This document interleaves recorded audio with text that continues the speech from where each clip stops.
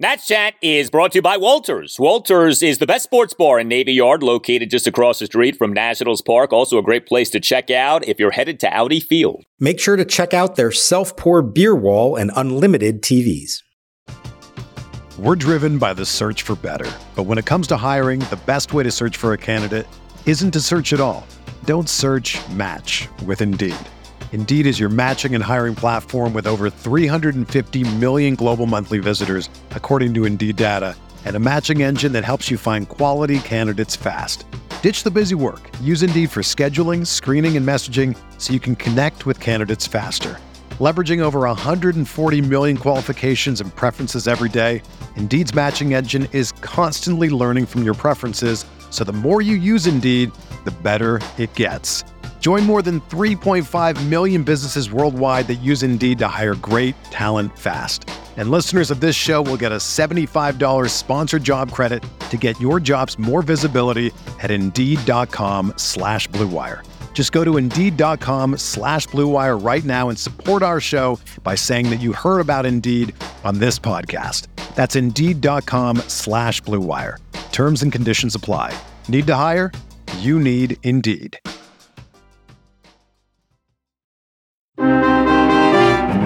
3-2 pitch. Swinging a line drive to center field. Vargas breaking for the plate. This one's going to dunk in front of Bradley for a hit. Vargas trying to score. Bradley's throw is offline up the first base side, and it's an RBI single for Michael Chavis, bringing home Vargas, and the Nationals lead it 2-0. The 1-2 delivery is on the way. Swing and a miss. He struck him out with an elevated fastball at 97 miles an hour. 10 strikeouts for Gore, matching a career high. Second time this season, fourth time in his career he reaches double digits. They may be asking for 6 here. Breaking ball hit in the air to deep left field. Going. Long gone, goodbye. A game-tying home run for Edward Olivares. Kicks and delivers. Breaking ball line to right field. Thomas coming in, stops and drops in front of him. Now he's going to try and make a play to the plate. It will be too late. Melendez scores and the Royals win it on a line drive base hit into right field for Michael Massey. And welcome to Nats Chat for Monday, May 29th, 2023, what is Memorial Day 2023. Hey, thank you to all of those who have served our country, along with MASNsports.com Nationals insider Mark Zuckerman, who was at Kauffman Stadium in Kansas City, Missouri. I'm Al Galdi, host of the Al Galdi podcast. Well, Sunday was maybe the ultimate test of how you, as a Nats fan, are approaching this season. If you are a Nats fan taking a big picture view of the team's season, given the rebuild, and Sunday was a really good day, with starting pitcher Mackenzie Gore having an excellent outing, and the Nats promoting their top prospect, outfielder James Wood, to Double-A Harrisburg. But if you are a Nats fan, very much into the outcomes of the team's games this season, then Sunday was rather rough. A 3-2 walk-off loss at the Kansas City Royals in a game in which the Nats blew a 2-0 seventh-inning lead. The Nats remain without a series sweep of any kind since August 2021, remain without a 3-game series sweep since June 2021, remain without a 3-game series sweep on the road since August 2019. The Nats now are 23-30. This episode of the Nats Chat podcast is brought to you by Our Stomping Ground. Our Stomping Ground helps give the gift of interdependent living and self-determination to adults with disabilities. Through OSG, adults with disabilities can access affordable housing in inclusive communities. You can donate at ourstompingground.org/Nats. Mark, the Nats did win the series. We shouldn't lose sight of that. But, man, this loss on Sunday afternoon was unfortunate. Yeah, I think this one really stung because you were very much in position in a number of ways to finish this off and finally end that streak without a sweep that we keep referring to. And the reason we have to keep referring to it is because they can never actually finish it off. So the situation keeps coming up over and over. And, you know, I get what you're saying about big picture, be happy with what you got from Mackenzie Gore, be excited about James Wood promotion. And that's all, of course, accurate. But is it too much to ask for everything, at least on just one day? Is it too much to ask for all that to happen and for the team to win a very winnable game, which is what this one was? And for a variety of reasons, a lack of tacking on when they had countless opportunities to do that, and a pretty calculated decision by Davey Martinez to not use his best relievers, to not use anybody off the bench late in the game. You put that all together, and to me, that was a really frustrating outcome look, you never expect to sweep any series, okay? But the Royals are really, really bad, and there was no reason the Nationals couldn't have finished this thing off. So let's get to what happened with the bullpen, because in real time, you're watching this and you're asking yourself, why is Chad Kuhl being asked to complete 2 innings here in order to lock down this win? Remember, the Nats in their 12-10 win at the Royals on Friday night had 4 relievers who were unavailable for that game. Hunter Harvey, Kyle Finnegan, Andres Machado, and Thaddeus Ward. Well, apparently, multiple relievers were down for this game on Sunday afternoon. Mackenzie Gore was great. We'll get to him momentarily. But Davey Martinez in this game on Sunday afternoon only ended up using 1 reliever, and that reliever was Chad Kuhl. And he allowed 2 runs, 1 earned in 1 2/3 innings. He came into the game to begin the bottom of the 8th with the Nats nursing a 2-1 lead. He, to the first batter he faced, gave up a home run. A leadoff game-tying home run by Edward Olivares on a bomb to left field to tie the game at 2. 452 feet per Statcast. This was not some El Cheapo home run. This was a big boy home run. And then Kuhl in the bottom of the 9th allowed an unearned run on a 1-out fielding error by first baseman Dominic Smith and a 2-out walk-off RBI single by Michael Massey to right field. Now, on those 2 occurrences, so the error by Smith was a killer, came on a 1-out grounder by MJ Melendez as Smith allowed the grounder to go right between his legs. And then what was especially interesting was that Melendez stumbled in rounding first base, but Lane Thomas overran the ball in right field. And so Melendez ended up being safe at second base. If Lane doesn't overrun the ball, makes, his usual good throw, you maybe get Melendez out at second base. But then the other thing was on the walk-off single, the ball landed right in front of Lane Thomas. And man, I thought it was interesting. Davey Martinez, during his post-game session with you guys, was not shy about being critical of Lane Thomas for him not diving to try to catch that Michael Massey walk-off single. I thought he could throw the guy out, but I mean, you just got to come get the ball. Yeah, that was about as much just straight up criticism as you're going to see from Davey Martinez to one player on one particular play, essentially saying, hey, look, the game's on the line here. It's a do or die play. Go ahead, dive for it. If you catch it, we're going to extra innings. If you don't, we're going to lose the game anyways. Lane's explanation. Looking back, I probably should have dove, but it's just one of those things where if I dove, he's definitely going to score. So, the ball kind of got on me quick, and I wish I could have made a better play at home. But, yeah, it's just one of those kind of in-between plays where, if you dive and miss it, the game's over, or, I just thought I might have a chance to throw him out. That would not have been an easy play either. As we saw, it was such a quick little short hop on him that it was tough to make a clean grab of it. He did not. By the time he finally got it, made the throw to the plate, it was too late. I think I do agree in that spot. 2 outs, 9th inning tie game, just go for broke. Doesn't mean he's going to catch it. I mean, that still would have been a spectacular catch to force extra innings. But in that moment, yeah, I think you do just sell out, go for it. If he ends up missing it, I don't think anybody can complain about the effort or the fact that he tried to do that. So there's that. The Dom Smith error obviously is a bad one. It's, as routine as they get. Kuhl winds, delivers, swinging a ground ball sharply hit. Oh, it goes right through the wickets of Dom Smith. Melendez around first on his way to second, stumbles, but Thomas can't pick it up cleanly. Throw to second, not in time. Ground ball to first. He said afterwards, and by the way, both these guys, spoke to us afterwards. No excuses from either of them. As a reporter, I always appreciate that. You don't always see that where a player is going to stand up and take blame when they cost a team a game with a defensive mistake like that. So, I do appreciate the fact that both guys did that. Dom Smith was explaining that it's a very hard surface here at Kauffman Stadium. He felt like there were a few other balls this weekend that he was a little shaky about. And so he specifically had that in mind as the ball's coming to him. He said he went down to a knee, which he doesn't always do. The ball maybe hit a little something that made it move a little differently. He put the glove down. It didn't get it all the way. The ball goes underneath. He claims that's the first time in his life that's ever actually happened to him. I don't find that hard to believe that he wouldn't have had that happen somewhere along the way in his life, but he felt terrible about it, as he should. He's been really good for them defensively. It's just unfortunate that the time he makes such a bad error would come at such a critical moment in the game. But that's kind of how this one went. It was like the 7th, 8th, 9th inning, it was almost like any little thing that could go wrong for them did go wrong. And for me, watching it from above and writing a game story as this was all playing out, I have to admit, I kind of saw this coming. I felt like this one was going to slip away from them for one reason or another. Well, the Nats, in this game, were not tacking on runs. This was another game in which the Nats did not do well with runners in scoring position, 2 for 12, and the Royals ended up scoring a run in the bottom of the 7th, a run in the bottom of the 8th, and a run in the bottom of the 9th. But what about the reliever availability? Because, we hear about, well, this guy was down, that guy was down. There are degrees of down. Like, a guy can be completely unavailable. A guy can also be under the umbrella of, I prefer not to use him, but if I really have to, I can use him.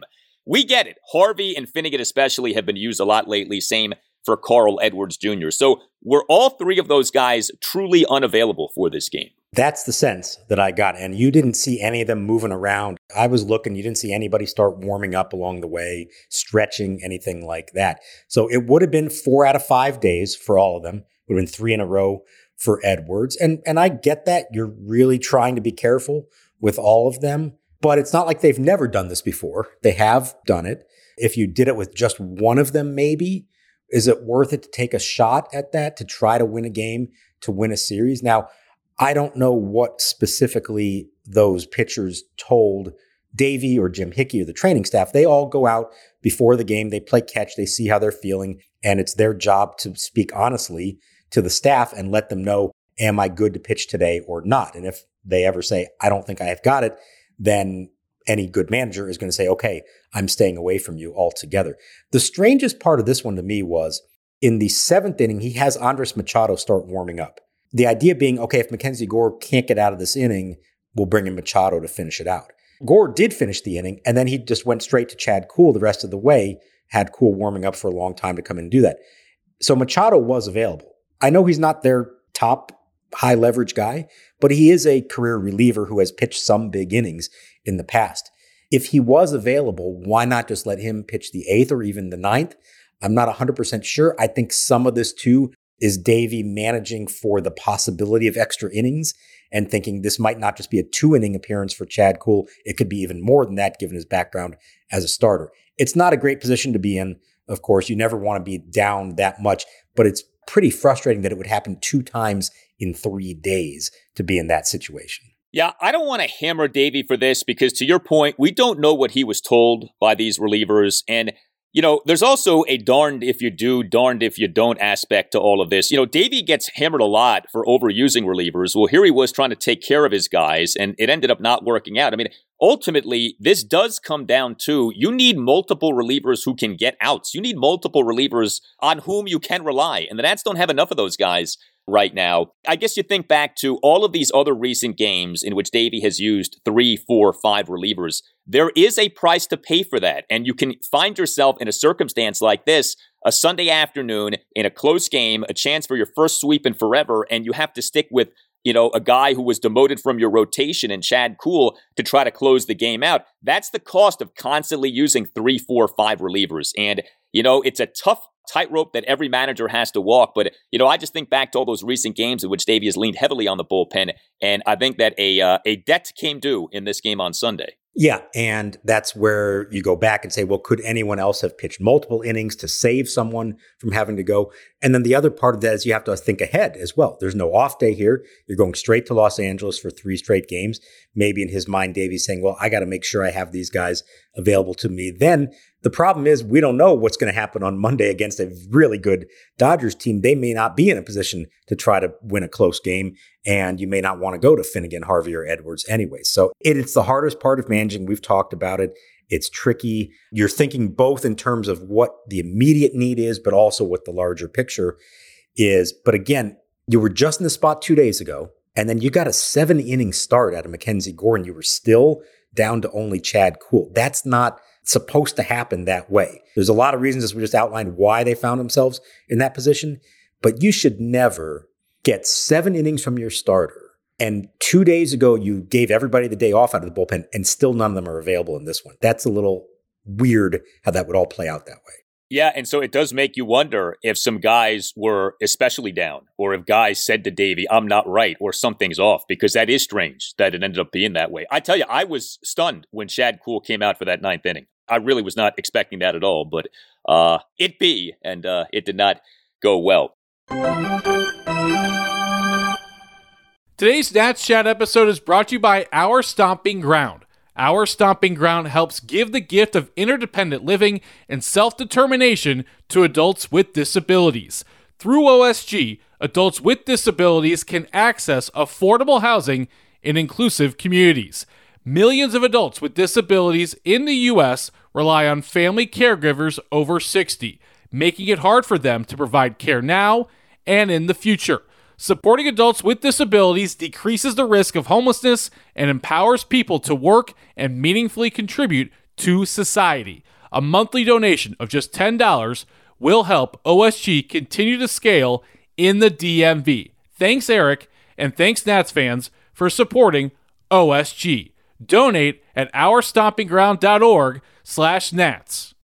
Hey guys, it's Al Galdi for Window Nation. Some amazing news from Window Nation. You can modernize and reinvest in your home today with new windows from Window Nation, all while capitalizing on Window Nation's best deal of the year. 0% financing for 5 years. Unheard of. 0 interest for 5 years. And Window Nation will give you 2 free windows for every 2 windows that you buy. Call 866-90-NATION or visit windownation.com and tell Window Nation that you want the deal that you heard about from Al Galdi on the Nats Chat podcast. But act soon, because this deal does expire at the end of the month. Protect and increase the value of your home today by taking advantage of this great offer. Again, 0% financing for 5 years and 2 free windows for every 2 windows that you buy. And by the way, that goes for any style of window from Window Nation, and there's no limit. Save thousands of dollars on your new windows and save money on energy bills, all while upgrading the look and feel of your home. 866-90-NATION or windownation.com. 866-90-NATION or windownation.com. And make sure that you tell Window Nation that Al Galdi sent you. But don't forget, this deal does expire at the end of the month. We're driven by the search for better. But when it comes to hiring, the best way to search for a candidate isn't to search at all. Don't search, match with Indeed. Indeed is your matching and hiring platform with over 350 million global monthly visitors, according to Indeed data, and a matching engine that helps you find quality candidates fast. Ditch the busy work. Use Indeed for scheduling, screening, and messaging so you can connect with candidates faster. Leveraging over 140 million qualifications and preferences every day, Indeed's matching engine is constantly learning from your preferences, so the more you use Indeed, the better it gets. Join more than 3.5 million businesses worldwide that use Indeed to hire great talent fast. And listeners of this show will get a $75 sponsored job credit to get your jobs more visibility at Indeed.com/Blue Wire. Just go to Indeed.com/Blue Wire right now and support our show by saying that you heard about Indeed on this podcast. That's Indeed.com/Blue Wire. Terms and conditions apply. Need to hire? You need Indeed. Without the ones like you, who work tirelessly to keep things running, everything would suddenly stop. Hospitals, factories, schools, and power plants, they all depend on you. No matter the weather, emergency, or time of day, you're the ones who get it done. At Grainger, we're here for you with professional-grade industrial supplies. Count on real-time product availability and fast delivery. Call, clickgrainger.com, or just stop by. Grainger, for the ones who get it done.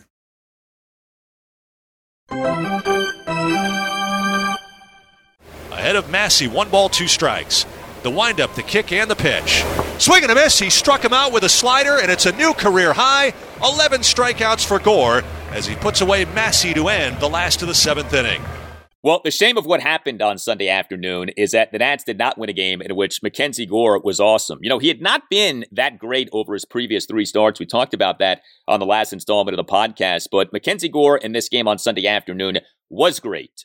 1 run in 7 innings, 11 strikeouts versus 1 walk. An ace-like outing from Mackenzie Gore. He gave up just 3 hits, a homer, a double, and a single. He threw a lot of strikes, 106 pitches, 75 strikes versus 31 balls. His fastball was on point. You know, it's funny, with Josiah Gray, we talk about his fastball usage and him not always trusting the fastball and him maybe not having a great fastball to begin with. The fastball from Mackenzie Gore on Sunday afternoon was very much on point. I mean, the only real blow that came off him was this home run by MJ Melendez, a 1-out solo shot to left center to cut the Nats lead to 2-1 that happened in the bottom of the 7th inning. But otherwise, Gore was tremendous. tremendous. And, it's funny how these things can play out. So I mentioned Gore having had some problems in each of his previous 3 starts. This outing on Sunday afternoon was his best start since another walk-off loss, that 8-7 walk-off loss at the Arizona Diamondbacks on May 6th. Gore in that game, 2 runs, 6 innings, 9 strikeouts, 1 walk. So go figure. Mackenzie Gore pitches well, you suffer walk-off losses here.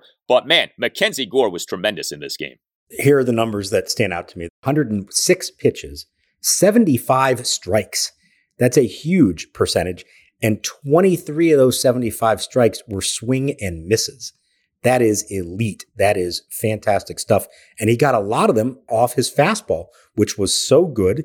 And props to him and Riley Adams for recognizing that the Royals were just not making good contact. They were not catching up to that one.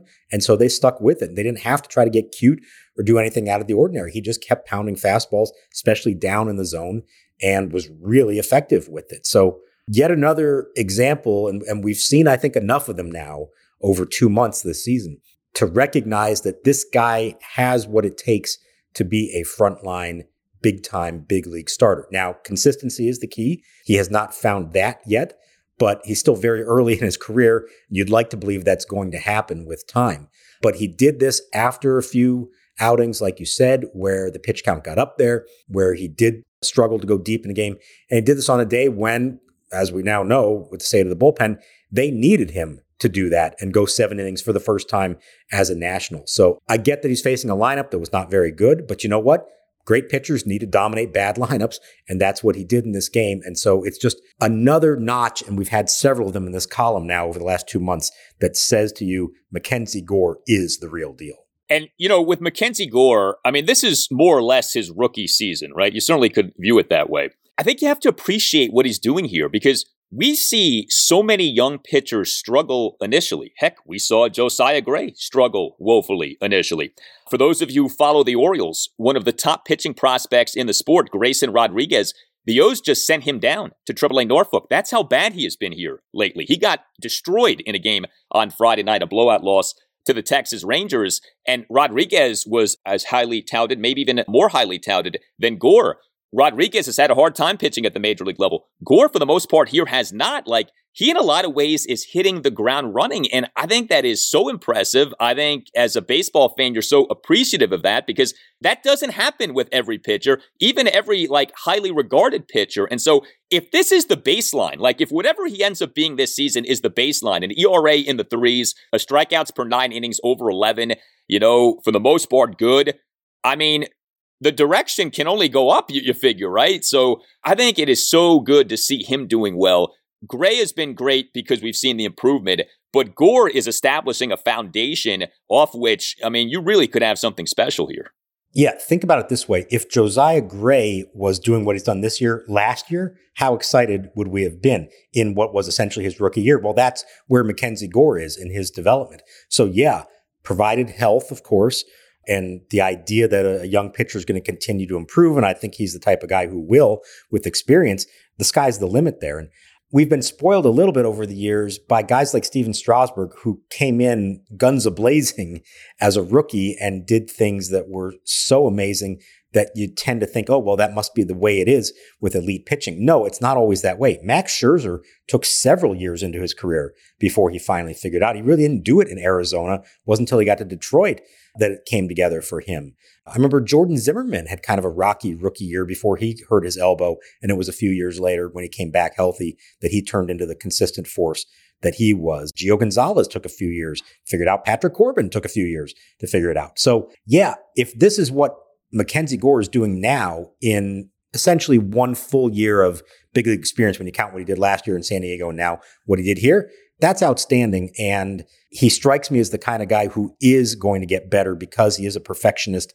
He pays a lot of attention to what he's doing right, what he's doing wrong. He'll find fault even when he's pitched really well. This is a guy who wants to be the best. And if this is who he already is right now, that's really good. So this ended up being an odd series for the Nationals hitting. They, in Game 1, scored 12 runs, but the Nats, over the final 2 games of this 3-game series at the Royals, totaled 6 runs. You had the 2 big 6 innings over Games 1 and 2, right? Friday night, 8-run 6. Saturday, 4-run six. But this game on Sunday, there really just was not a lot happening for the Nationals offensively. Just the 2 runs, and that's for the game totaled just 8 hits. Did work 5 walks, but as I mentioned earlier, 2 for 12 with runners in scoring position. It's worth noting, I mean, this was very much a JV game in terms of the lineup. It was JV in terms of the bullpen and JV in a lot of ways in terms of the lineup. I mean, you had Stone Garrett as the Nats cleanup batter. You had Ildemaro Vargas as the Nats starting shortstop. You had Michael Chavis as the Nats starting third baseman. You had Riley Adams as the Nats starting catcher. Now, Vargas and Chavis did produce. Vargas 1 for 4 with an RBI double, 2-run fourth. The first pitch went out, RBI double off the top of the left field wall. Chavis 2 for 3 with an RBI single, another single, and a walk. Chavis in that 2-run fourth, a 1-out full count RBI single to center for a 2-0 Nats lead. Stone Garrett had himself a leadoff double to begin the top of the 8th inning, but there just wasn't much happening. I look at like Luis Garcia, right? The huge game Friday night, 6 for 6. Luis, over the final 2 games of this series, 0 for 10 with 3 strikeouts. Like, just not a lot happening with him. It did stand out as this game went on, and it was a close game, and you had the likes of, Keibert Ruiz and Corey Dickerson and C.J. Abrams on the bench. Davey Martinez, and that's still our National League team, even though I know they've played so many American League teams this season. But Davey Martinez, National League manager, no pinch hitters in this game. What'd you think about that? That did strike me as well. Now, they don't pinch hit a lot. We've seen that all year, but they don't typically have a 4-man bench of Abrams, Candelario, Dickerson, and Ruiz. That's as good a bench as you're ever going to see, at least for this team, to be clear. And I was surprised that it felt like Davey saying, these guys are off today, kind of like the bullpen guys. I'm not going to use them no matter what. Now, he was asked about particularly the 8th inning against Aroldis Chapman, why he let Michael Chavis and Riley Adams hit for themselves. Chavis did draw a walk to load the bases, but then Adams struck out, leaving the bases loaded, and then Alex Call popped out to end the inning. That was really the toughest one. That would be a spot that you could say either Ruiz for Adams, catcher for catcher, or Candelario for Chavis, third baseman for third baseman. And Davey essentially was saying that he liked the matchups better with what they had. Yeah, he wanted to give those other guys a day off, but he felt like against the lefty, Aroldis Chapman, Riley Adams has swung the bat well. Chavis had a good day at the plate. Okay, I can see that. The one that actually bothered me more, to be honest, was in the 9th, and they didn't have a lot going. It was a 2-out walk drawn by Joey Meneses in what's now a tie game. And Stone Garrett comes up, and we have seen for a couple weeks now that he will pinch hit Garrett for Dickerson for Garrett. Like, he is platooning those 2 guys. It's pretty clear that's the plan. Dickerson's available on the bench. He could take over for Garrett in left field, facing a right-hander at this point. And I was really surprised that Garrett stayed in there instead of Dickerson. I get you don't want to use all those guys up. You don't want to pinch hit everyone, but there seemed like there were at least 1 or 2, and that one in particular stood out to me. Why not let Corey Dickerson have a crack at that, try to tack on a run there, and why let Joey Meneses run for himself? Not a great base runner. You have C.J. Abrams on the bench. It can still be a quote-unquote day off for him, and he ends up pinch running for Joey Meneses, and then he's the DH, so it's not like he's got to take the field after that. It was strange, and especially with Dickerson, I mean, the guy just had a month plus on the injured list. It's not like fatigue is a concern with Corey Dickerson. I mean, I don't know, maybe the left calf is ailing him or something, and I guess that's possible, but yeah, it was bizarre. It was like Davey decided, all these guys are off, and ain't nothing going to change my mind on that. So, hey, Sunday, in fact, ended up being a day of rest for multiple Nationals players. Well, Sunday also ended up being a very exciting day if you're a Nationals fan, because we on Sunday got the news of the Nats promoting their top prospect, outfielder James Wood, from High A Wilmington to Double A Harrisburg. The official announcement came on Sunday afternoon. We talked about James Wood a couple of episodes ago here. The stock of James Wood is soaring right now. So he's one of the 6 players, including 5 prospects, who the Nats got from the San Diego Padres in the Juan Soto/Josh Bell trade of last August 2nd. Here's all that you need to know. James Wood, at the time of that trade, was the number 88 prospect in baseball per MLB Pipeline.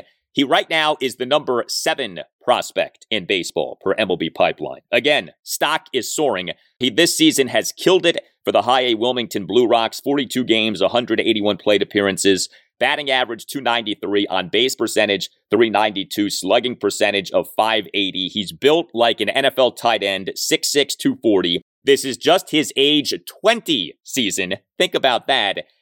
And, we know how it goes with these prospects. So many of them, they end up being called up to the majors sooner than anyone ever anticipated. This happened with Bryce Harper. This happened with Anthony Rendon. This happened with Juan Soto. I asked you a couple of episodes ago, well, could we see James Wood at the major league level next season? And the answer was yes, and that made sense. I'm going to ask you a different question. Could we see James Wood at the major league level this season? Maybe that's not likely, but is that now at least in play?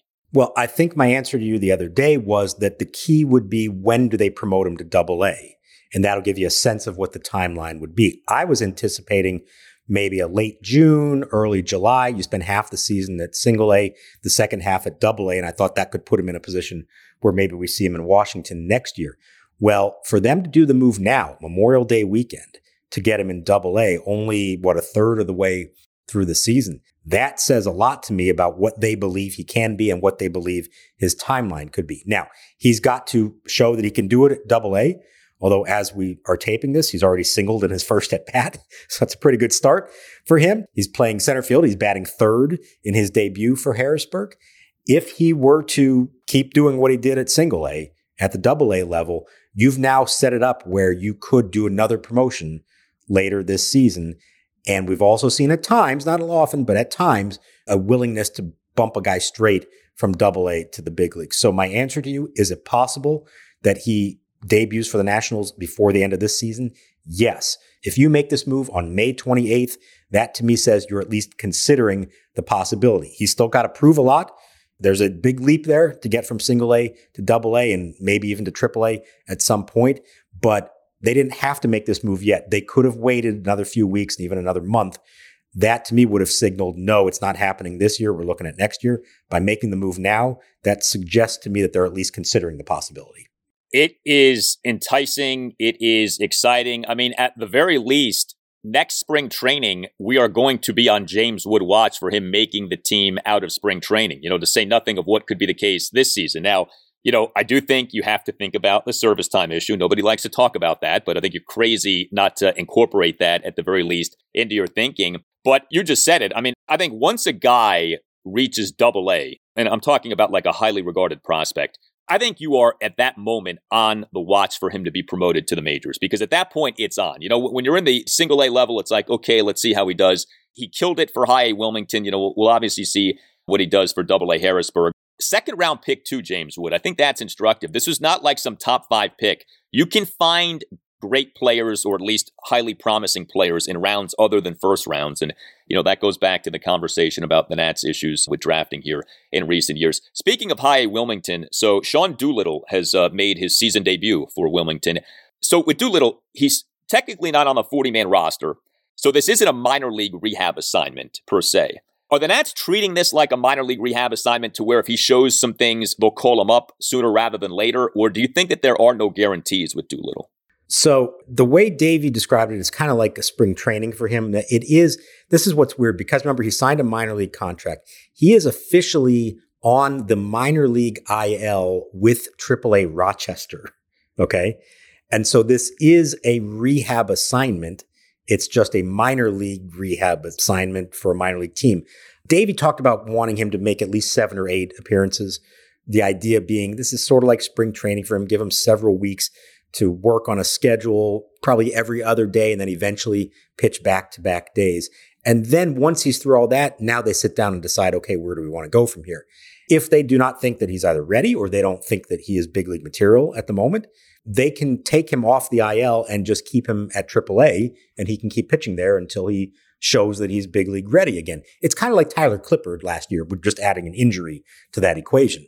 So he's not on the 40-man. They're under no urgent need to have to make a move. There's no deadline or anything like that. And I think knowing Sean, he wants to stick this out and he's not going to try to opt out of his contract and go somewhere else, I don't believe. Now, that said, I don't think they did any of this unless they believed that Sean Doolittle would be able to come all the way back and pitch for them in the big leagues. But they're not going to feel pressured to have to do it. They want to see how he does. The good news, it was a scoreless inning. He threw 92 with his fastball, got a couple strikeouts, one of them on a slider, which is a good thing that they want to see from him. Of course, as he evolves as a pitcher in his later years. So by all counts, very good. Now, can he come back and do it again in a couple of days? Eventually, can he pitch back-to-back days? And then, 3-4 weeks from now, once he's had time to make all those appearances, Now it's time to make a decision. Is he big league ready or is he AAA ready? And the other part of this is he doesn't have to spend the whole time at Wilmington. He could go to other spots. So we'll see if he moves around a little bit. And maybe the idea is that he finishes this at the AAA level to be a little, stiffer competition. Well, a good and healthy Sean Doolittle could do this Nats bullpen some good. He could have pitched the 9th inning today, perhaps, huh? I think most people would have felt more comfortable with him out there. That's for sure. So next up for the Nationals, a 3-game series at the mighty National League West leading Los Angeles Dodgers. A couple of late nights coming up. Game 1, Monday night, 9:10. Game 2, Tuesday night, 10:10. Game 3, Wednesday afternoon, 4:10. As we're taping this, have the Nats officially announced their pitchers for this series? Yeah, for the Nationals, it's Williams, Irvin, and Corbin. And for the Dodgers, it's Miller, the exciting young rookie, Tony Gonsolin, and Noah Syndergaard in the Corbin versus Syndergaard matchup on Wednesday. A couple of guys with track records in the past who are trying to rediscover it again. Corbin has done a good job of it. Syndergaard has not done a good job of rediscovering his old self. Yeah, Syndergaard really has become a journeyman. He has been on so many different teams here in recent years. Well, we thank our presenting sponsor for this installment of the Nats Chat podcast, Our Stomping Ground. Our Stomping Ground helps to give the gift of interdependent living and self-determination to adults with disabilities through OSG. Adults with disabilities can access affordable housing in inclusive communities. Donate at ourstompingground.org/Nats. We have a new website. Check it out, natschatpodcast.com. You can find us on Twitter at Nats_chat. You can email the show, natschatpodcast@gmail.com, including if you would like to sponsor the show. We'd love to have you on board. Email Tim Shovers again, natschatpodcast@gmail.com. All Nationals radio highlights on Nats Chat are courtesy of 106.7 The Fan. A thank you to Tim Newmark for the Nats Chat podcast music. Visit timnewmark.com. For Mark Zuckerman, I'm Al Galdi. We thank you for listening, and we'll talk to you next time on the Nats Chat podcast. 2 little sets. He kicks, he delivers, and a swing and a fly ball left center field. Robles to his right on the run there. He's calling for it, and he makes the catch. And a curly W's in the books. The Nationals take Game 1 of the 2019 World Series. Sean Doolittle with a 1-2-3 bottom of the 9th inning. He retires all 4 men that he faces. And the Nationals on the field to celebrate a victory. Our final score, the Washington Nationals 5, the Houston Astros 4.